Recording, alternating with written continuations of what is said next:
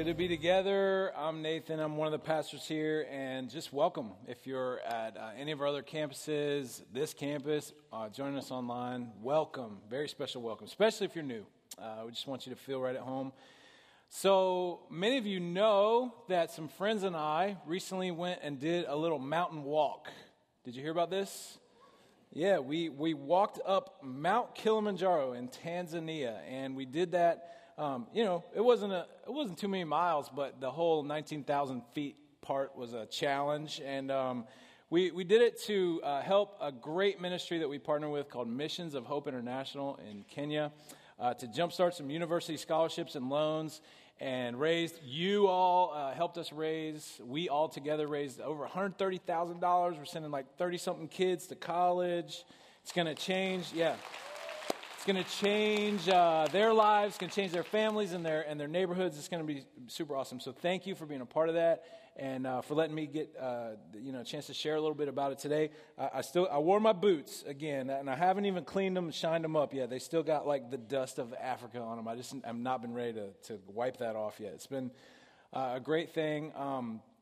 While there's still momentum from this trip, wanted to do a couple things. One, my buddy Kirk Bolin and I decided we're going to try to send one more student to college. So we are doing this thing, and you can play our silly game with us if you want. It's called Save the Beards or Shave the Beards, okay? $5 a vote. We just want to send $4,000. We'll send one more kid to 4 years of college. So if you want to save our beards, you can go online, look on our social media. You'll see recent posts. You can give and say, Save the Beards, and we'll keep them till the end of the year. But if you vote Shave the Beards, we'll shave them like this week. If you're friends with Amanda Bolin, vote Shave the Beards. But if we want to kind of keep them. But or don't play the silly game at all. But go online, or walk up and hand us a wad of cash to send one more kid to school. Okay. Secondly, while there's still momentum from this trip, we're doing this series. We're in the third week of this thing. We're calling it Take a Step. And the first week you heard some friends sharing about our trip. Last week you heard that classic mountain message called The Three Chairs. So check those out if you missed them online. And then today we get to talk about this thing called the Mountain Walk. If you've been around here, maybe you've heard of this. Our church is called, we're doing this partly because our church is called Mountain Christian Church, which is just natural name for a church that's on the, Chesapeake Bay in Maryland, Mountain Christian Church, right? It always... I know we're in the highest point in the county, tens of feet above sea level, but I have to make fun of this once every year or two. It's so funny when we travel, like if I'm traveling somewhere, I'm wearing some mountain gear, and we start talking, and people are like, oh, Mountain Christian Church. Where's that, Colorado, I'm like, no, not exactly. It cracks me up. Like I have some friends, I know people that go to a church called Seacoast Church. I bet when they meet people, people go, oh, where's that, Florida or California? And it would just be funny if they were like, no, we're in Nebraska, Anyway, it's called the Mountain Walk because we're called Mountain Church, but also because it's a great metaphor for life. Life is hard. And it's much more often, sometimes it's like a Sunday stroll, but much more often, life is like climbing a mountain. It's hard. I remember that old quote by Philo of Alexandria. He said, be kind, for everyone you meet is facing a great battle. So our mission around here is to make disciples, more and better disciples of Jesus Christ. And we like to say, if you say, okay, but what does that look like? If somebody is actually living that out and you kind of take a snapshot, what will you see in their life? And we say at any given moment, you'll see these three things. And this is the mountain walk. Love God, love people, and serve the world. Lots of churches have their version of this. You'll hear up, in, and out. You'll hear worship, connect, serve, these kinds of things. Because this is the fundamental stuff. And we didn't make this up. It comes straight from Jesus.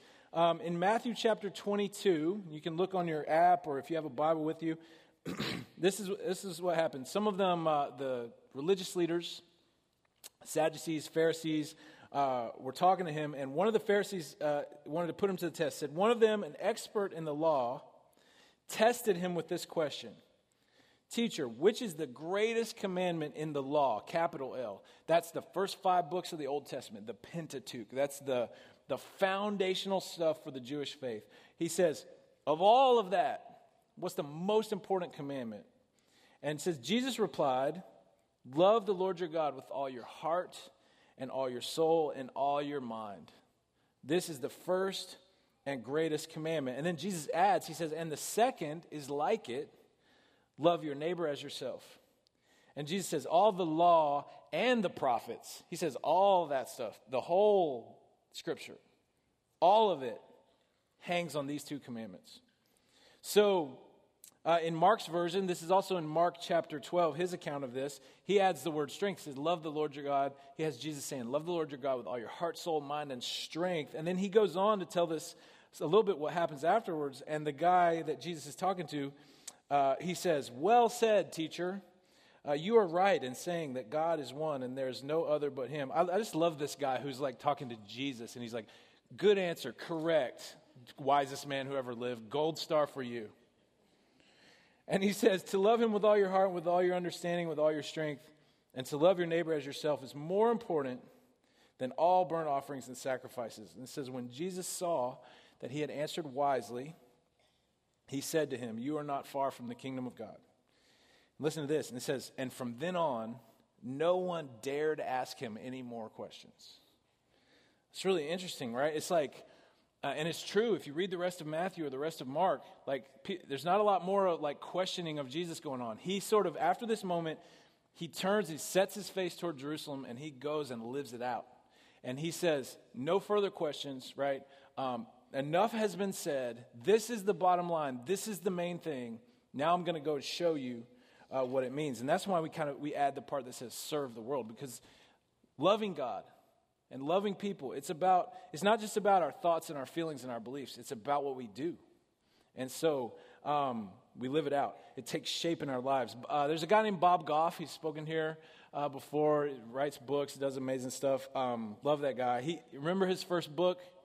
It's called Love Does. Love Does. So we say, love God, love people, and serve the world. So if we're going to take a few minutes to talk about each one of those today, the first one being love God. Now, when I say love God, a question kind of comes to my mind, like, what does that even mean? What does it mean to love God? I mean, God who's eternal and omnipotent and omniscient and omnipresent, like, how do you love God? Now, some of you hear that and you're like, I know, it makes sense to me. I know how to love God. I feel like I do that. Others, though, I think we go, yeah, like, what does that mean? So I just want to say first, you have to know God. You have to actually believe he's real. You have to have some experience with God and trust God. You have to also believe that God loves you. You can't love God if you don't first know that he first loves you, right? So if you're someone who is honest enough at any of our campuses or wherever you're hearing my voice today, if you are honest enough to say, yeah, you know what? I don't really know God. I don't really trust that God is real or that he loves me. I just want to say thank you for your honesty, and this is a safe place for you to kind of come explore that and wrestle with those questions. And I'll give you some suggestions on how to do that. One would be this rooted experience that you've heard about. It really is a great opportunity for you to kind of dive in and sort of wrestle with some of these questions. Also would say, find someone, there's probably someone sitting right next to you maybe, who does say that they know God and that they love God and God loves them. And I would just say, ask them about that. Say, tell me about that. And they'll tell you they'll point you towards some resources and tell you something to read or whatever, but they'll probably just tell you stories. Hopefully they will just tell you their own story. I would say if you walked up and asked me this, tell me about God's love for us. What's that about? And we're in an elevator, and I had to give you the super short answer, okay? I would just say this. If you know me at all, you know how much I love my daughters, okay? I'm just crazy about them. I post obnoxiously, photos of them. I talk about them all the time. I just celebrate them, and I would die for them. I have this love for them it's bigger than anything, that I knew before. It's something I didn't even realize I was kind of capable of. I love them so much, and I would say, if you know me and how much I love them, how God loves you is like that times a millions. Okay, He is so crazy about you. He created you in love. He adores you, and me, and all of us, and that person that you don't like, and everybody. He loves us like that. God is crazy about you. And so And I would say point you toward the Bible. It's confirmed all throughout the Bible. You know, I'm not going to sit here and read a bunch of verses, but there's tons of them. Google Bible verses that tell about God's love for us or something like that. Read Crazy Love by Francis Chan. It's a good book that talks about it. One of the things the Bible does say is that nature itself points us toward the love of God. That it is one way that God is expressing his love for us. That as we go down into the small and the intricate and learn more about that, we see God's love for us. That as we go up to the big and majestic things, we understand God's love. Probably the top kind of love God moment for me on this Kilimanjaro trip was on the summit day. We were walking up the mountain and all through the night, and then we were almost to that top ridge. It was kind of a milestone for us on the way to the summit, and the sun started coming up, and we just stopped and turned and looked at the sunrise, and it was amazing. We're above the clouds, and we're looking at this other peak over there, which is 7 miles away, but it looks like it's like right here. And it was just a moment for me when I heard God, not audibly so, but just very loudly in my heart, my spirit, my mind, I heard God say, I love you. And I felt like he was saying, this is for you. Not that it wasn't for anybody else, but like just a very personal message from God saying, I love you so much. I made this for you to enjoy. And I hope you can have some moments like that. I hope that you will soon have a moment like that. I would also point you toward just praying. So if you want to understand God's love, I would say prayers like, God, if you're really real, would you show me? If you really do love me, would you show me? And I'm just telling you, I truly believe that if you earnestly pray the prayers like that over a period of time, he will. God will show you. So once someone is convinced that God is real and that God loves you, then when we say love God, here's what we mean. Just love them back. Just not in some kind of a begrudgingly, like now I got to do more religious stuff. That's what he's trying to say. Like now I got to do more church stuff. No. When you understand God's love and begin to sort of want to love him back, what's funny to me is like to see people who begin to discover this and they find themselves doing like church types of things, the kinds of things we do, and they're going like, I never would have believed that I'd have been doing this, that I've been serving in this way, that I've been sitting here, in a worship service, whatever. But they're doing it not because they feel like they have to, because they want to. It's a way of showing God their love. Think of it this way. Think of a person, each of you, think of a person that you love so much. One person. This could be like a spouse, like a romantic thing, but it doesn't need to be. It could be like best friend, your mom, your dad, your kid, your grandparent, your mentor. Just think of that person who loves you and you love them. And now, how do you show them love? What kinds of things do you do? Well, I bet you tell them sometimes. I hope you do. I bet you spend time with them, just you and them. I bet that maybe you write about it.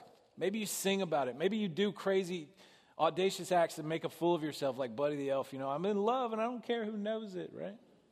We do that stuff when we love somebody enough. You rearrange your schedule. You travel. You'll travel far. You'll spend money. You'll keep in touch.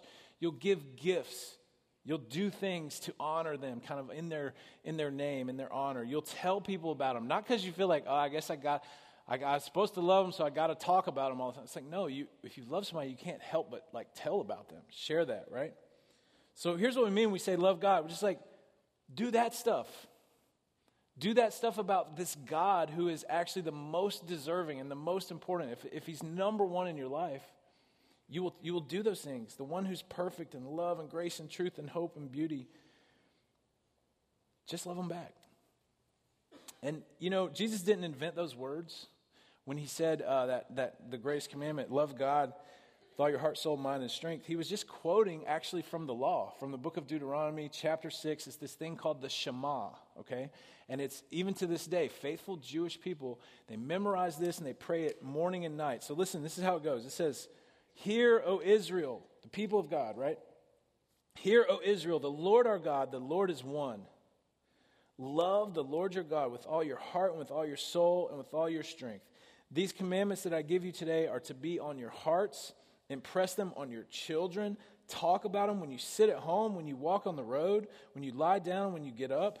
Tie them as symbols on your hands. Bind them on your foreheads. Write them on the doorframes of your houses and on your gates. When the Lord your God brings you into the land he swore to your fathers, to Abraham, Isaac, and Jacob, to give to you, a land with large flourishing cities that you did not build, houses filled with all kinds of good things that you did not provide, wells you did not dig, vineyards and olive groves you did not plant, then when you eat and are satisfied, be careful that you do not forget the Lord, who brought you out of Egypt, out of the land of slavery. Fear the Lord your God. Serve him only. Take your oaths in his name. Do not follow other gods, the gods of the people around you. For the Lord your God, who is among you, is a jealous God. It says, don't put the Lord your God to the test. It says, be sure to keep the commands of the Lord your God and the stipulations and decrees he has given you. Do what is right and good in the Lord's sight so that it may go well with you. Love God. Obey him. Follow him. If I can just give you, if you can remember one sentence from this love God section of this talk today, I just want to give you this charge and this challenge. Make a generous investment in your relationship with God. This is going to mean some of the same things for us and some different things for us as individuals, but it probably means something like you need to learn to pray and listen. You need to read the scriptures. You need to prioritize getting together with other Christians like we're doing now, but also in smaller groups. For me, I've been learning in the last few years how much I just need a lot of structure around this love God part of my life. So I came up with this. I have this daily calendar journal where I'm tracking the 10 things that I want to do every day to love God. Quarterly retreats have become a really important part of my life. Getting away, being alone with God. Regular time in nature. Reading great stuff. You got to figure this out for yourself. You got to work it out with your spiritual friends and your small group and your pastors, whatever. Invest in it. And when I say invest in it, let me tell you this. It's going to be costly. It's going to cost you something to invest generously in your relationship with God. You're going to have to take those resources from other parts of your life and pour them into loving God. So I want to encourage you to say yes to God, which is going to mean saying no to a bunch of other stuff. I just realized a few years ago that I was a person who was willing to, I was always investing generously in lots of things, in loving people, in serving the world. But I realized I had become a person who was neglecting, I was kind of stingy with the love God piece, with my time, my energy, my finances, and I'm just trying to remedy that because it's the first thing. Love God. Jesus told these 2 little short parables in Matthew chapter 13. He just said this. He said, the kingdom of heaven is like a treasure hidden in a field. And when a man found it somehow, he hid it again, went and sold all he had, and then bought the field. It says the kingdom of heaven is like a merchant looking for fine pearls. When he found one of great value, he went away and sold everything he had and bought that pearl. When we begin to understand God's love, and we begin to respond to that, everything else in our life takes a back seat to a life of worship, of loving God. Okay, so which brings us to the second greatest commandment. Now look, put these two phrases, they're very similar on the screen. Second greatest commandment or second greatest commandment. Which one is it? Is it tied or is it ranked? Okay, you know grammar and punctuation are important, people. You know this? Let me prove it to you right now, okay? Look at this one slide. What's the difference here? Let's eat, Grandma, or let's eat, Grandma. Grandma cares about punctuation, let me tell you. Look at this one. I like this one. What do you like doing? Well, I like cooking, my family, and my pets. Or I like cooking, my family, and my pets. Yeah, I found this on the internet. It says, use commas, don't be a psycho. So what we're trying to say here is this other part that Jesus added, it's the other greatest commandment. It's tied for first. Bob Goff says tied for first. Jesus, in the book of Matthew, that word when it says, Jesus said, and the second is like it, the word like in Greek is homoios. It means the same in appearance, the same in nature, the same in importance, the same in essence, the same in substance and authority. Okay? So Jesus is saying, love God with everything you got and equally important, other side of the same coin, love people. Okay? Love people.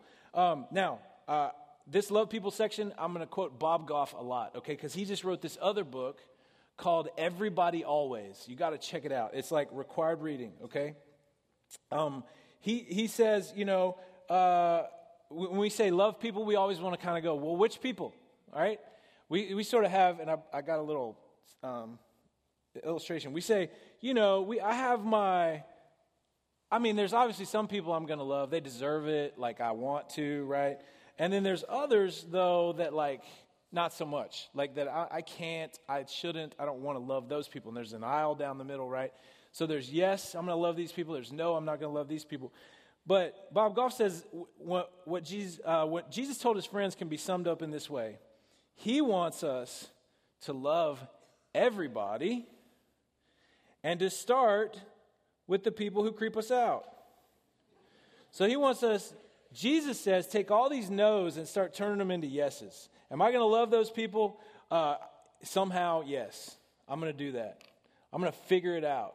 Bob Goff says we're all tied for first in God's mind. All of us. That means you, me, Donald Trump, Bernie Sanders, Colin Kaepernick, right? Kim Jong-un, Roger Goodell, your neighbor, the weird guy at work that you don't like very much, your mailman, your assistant principal, your teacher, your boss. All of us. Tied for first in God's mind. He loves us. He created us. We're his children. So Bob Goff would say, want to do something nice for God? Do it for one of his kids. As a dad, I would affirm this. You want to do something really nice for me? Man, bless one of my kids. And by the way, the reverse is also true, right? You can mess with me a little bit if you want to, but don't mess with my kids. And God's like that, right? So he says, I love this too. Bob Goff says, we make loving people a lot more complicated than Jesus ever did. So what we need to do is just say yes every chance we get to loving another human being, showing love, no strings attached, love everybody always. Now I know we can't be with everybody, we can't love everybody all kind of the same amount or whatever. And yes, there are some people that kind of move to the front. There's people that have unique relationships in your life, like parents and kids, and places where you can't be replaced, right? There's people that are different from us, and we intentionally build bridges across cultural boundaries, and we be what our friend David Anderson calls gracists. We practice gracism, right? We listen to Bob Goff and say, those people that weird me out, I need to pay special attention to loving them. Christians, we're called to even love our enemies and pray for them. So Bob Goff, sometimes he talks about when this loving your enemies thing, he says, sometimes I have to do that 30 seconds at a time. He's like, I can love this person for 30 seconds. And then he says, I get to the end of the 30 seconds and I go, okay, 30 more seconds. He also talks about building friendships 3 minutes at a time. He tells this amazing story about this man who became one of his best friends who was a TSA worker at the airport that he frequents. And he said, we built our friendship 3 minutes at a time while I stood in that line. It's a cool thing. I love this. This is maybe my favorite part from that book. He says, we got to stop acting like what we're called to do is agree with Jesus. We just act like our mission is to agree with Jesus, like listen to a sermon, sing a song, be like, I agree, and then go do whatever we want. It's easy to agree with Jesus. He said, no, we're called to love God, love people. We're called to be like Jesus. We're called to treat every single person as if they were Jesus. That's hard. So, what do? We want to love people, just be with them. One, just be with them. This is my friend Tom, one of my other heroes, Tom Moen, one of our pastors, right? This is me and Tom on top of Kilimanjaro. He's always talking about this word with. We don't just do things for God, we do them with God. The Holy Spirit is in us and among us. We don't just do things for people, we go be with people. Be present, right? Bob Goff tells a story in this book about they have this tradition at their cabin. This is like their version of a guest book. Everybody goes under their kitchen table and they get to write one word on the bottom of the table. And he said one of his friends wrote with, and he said he got to thinking about that word, and he said with Gosh, it's kind of like the whole Bible in one word, with. You remember what they called Jesus when he was born? Emmanuel, God with us.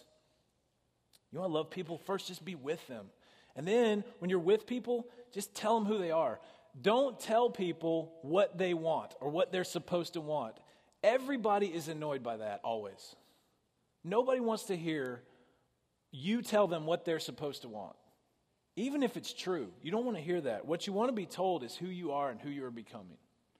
We need to encourage one another. One of the best moments from our Kili trip was our final team time together. We started by just sticking everybody in the middle one at a time and just pouring words of encouragement into them.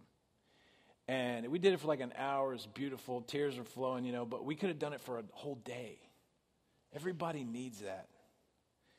We are called to encourage one another. In the New Testament, it says, encourage one another and build one another up. Right? It says, encourage one another daily, because that's how often we need it. So we be with people, encourage them, speak words about who they are and who they're becoming, and then just tell, just be with people and just tell about what you love. It's that simple. That's why I love Bob Goff. He just makes it so simple. He talks about how we, as Christians, a lot of times we're taught to talk about Jesus a certain amount of times and force him into the conversation and make this formula out of it. And he's like, if you think about I love Jesus and I also love my wife. He calls his wife Sweet Maria. And he says, if I had some kind of a thing where I had to challenge myself to talk about her 15 times a day, and then I came home and said, hey, I did it. I made sure I talked about you 15 times a day. She would be like, you're so weird. Like, that's creepy. Right? And when we do that with Jesus, we come back and we're like, hey, God, I did it today. God, I talked to people about you. But don't force it like that, like some kind of a high-pressure salesperson.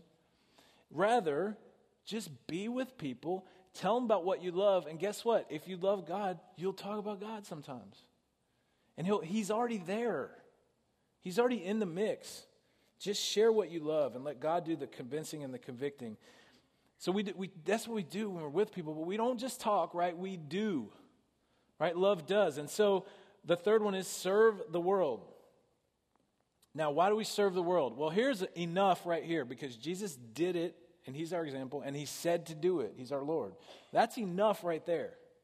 But there's more. We also do it because it becomes clear that this is what we're made to do. One of my favorite things about being a pastor is seeing people come alive when they start serving something bigger than just their own selves and their own little world. When they start serving in God's name, for God, with God, it's like people start coming alive. This is what I was made for.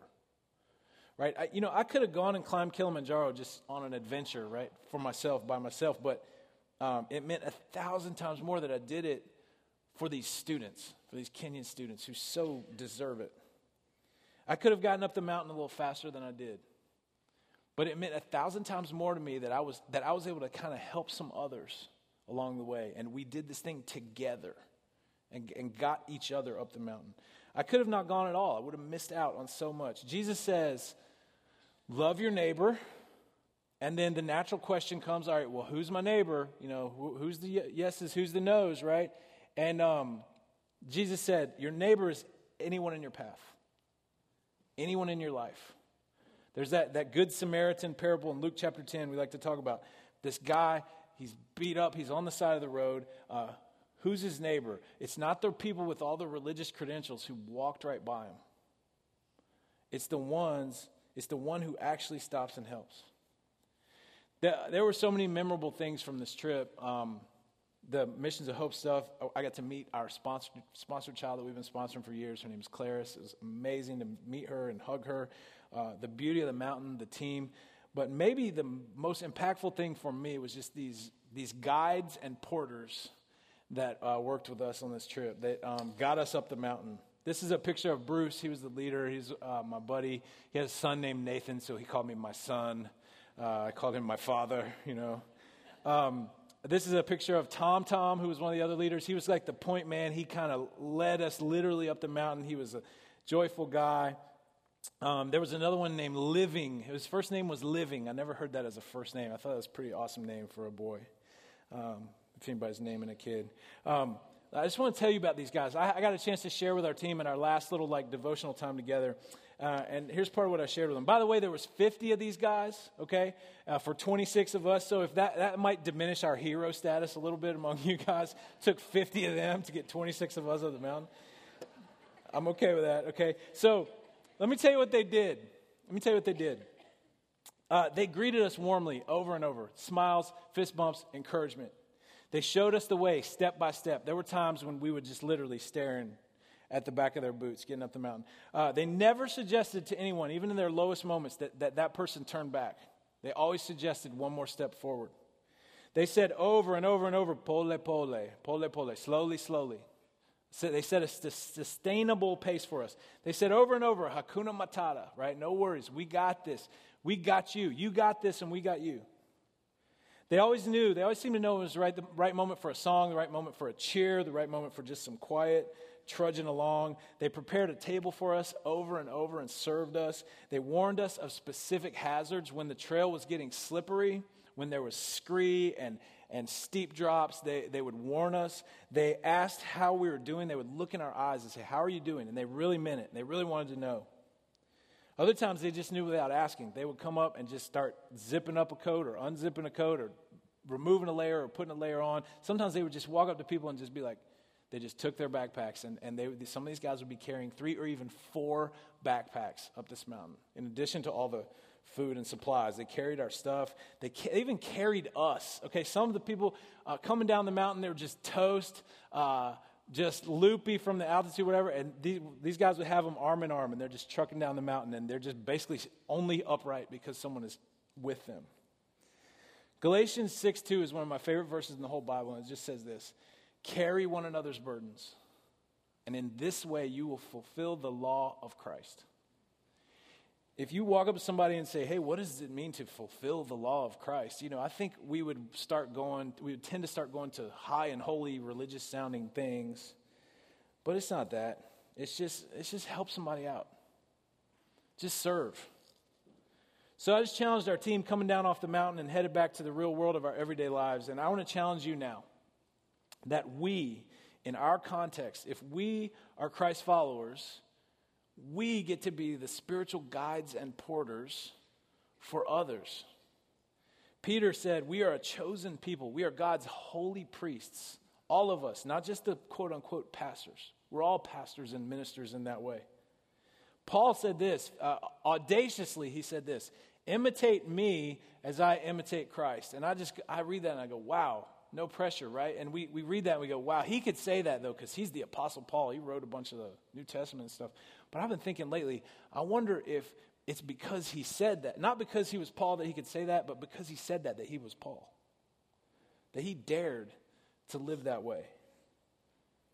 If you're in Christ, you're a guide.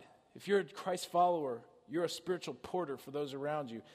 I mentioned what they did. Here's why and how I think they were able to do this stuff for us.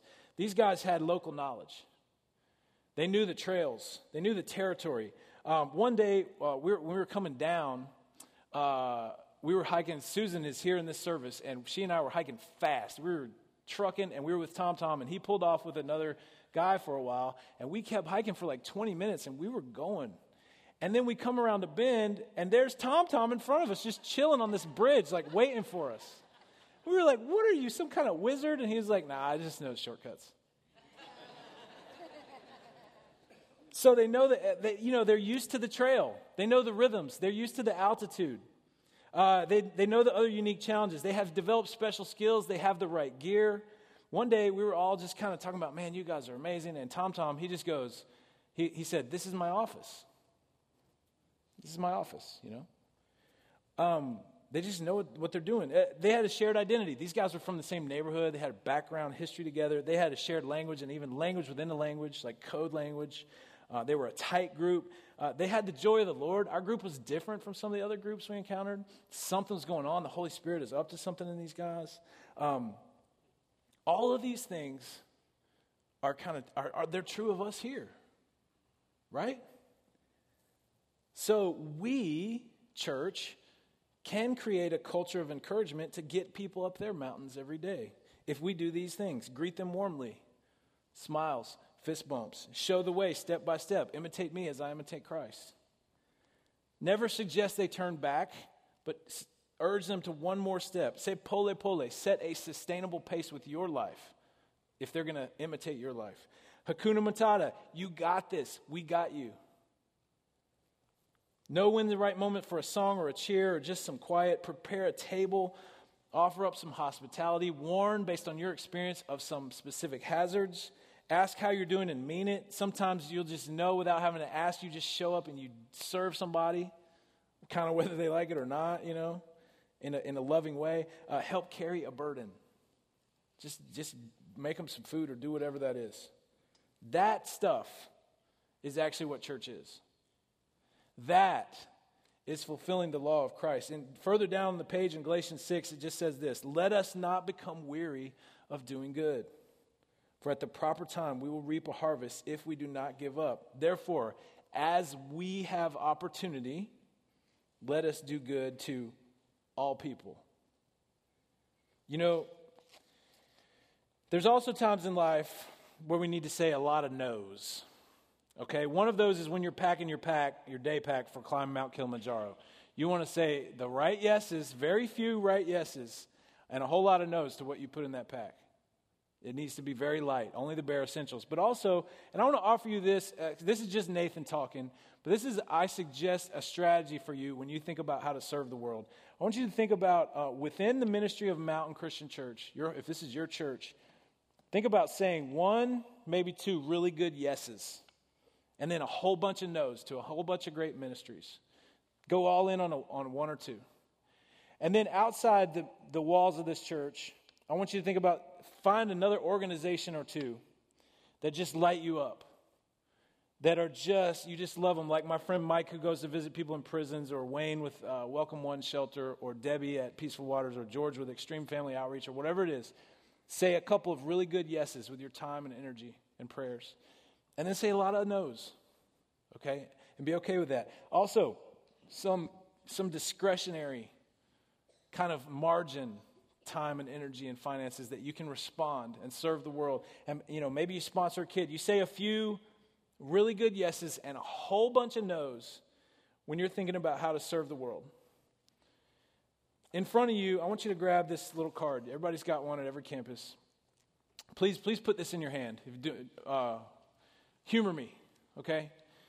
And then I want you, in your other hand, take your phone out and open your calendar app. Or if you have a paper calendar planner that you use, hold it in your other hand. And if you're like, this is weird, this is dumb, I promise you'll do 10 weirder and dumber things before you sleep tonight. So just humor me. Hold these in your two hands. And here's what I want you to do. Close your eyes if you want to. I'm going to lead us in a word of prayer, and then we're going to sing a song.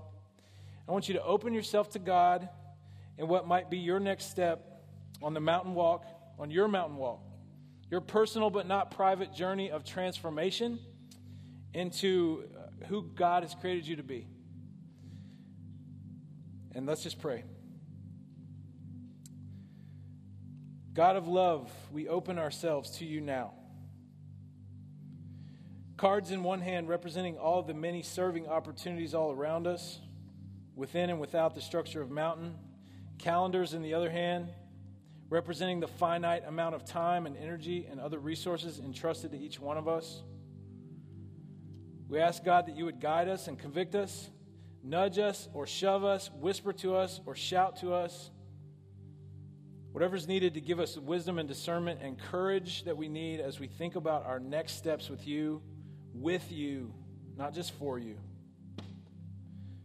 God, help us today and in the days to come to say a handful or maybe even just one very good yes when it comes to serving.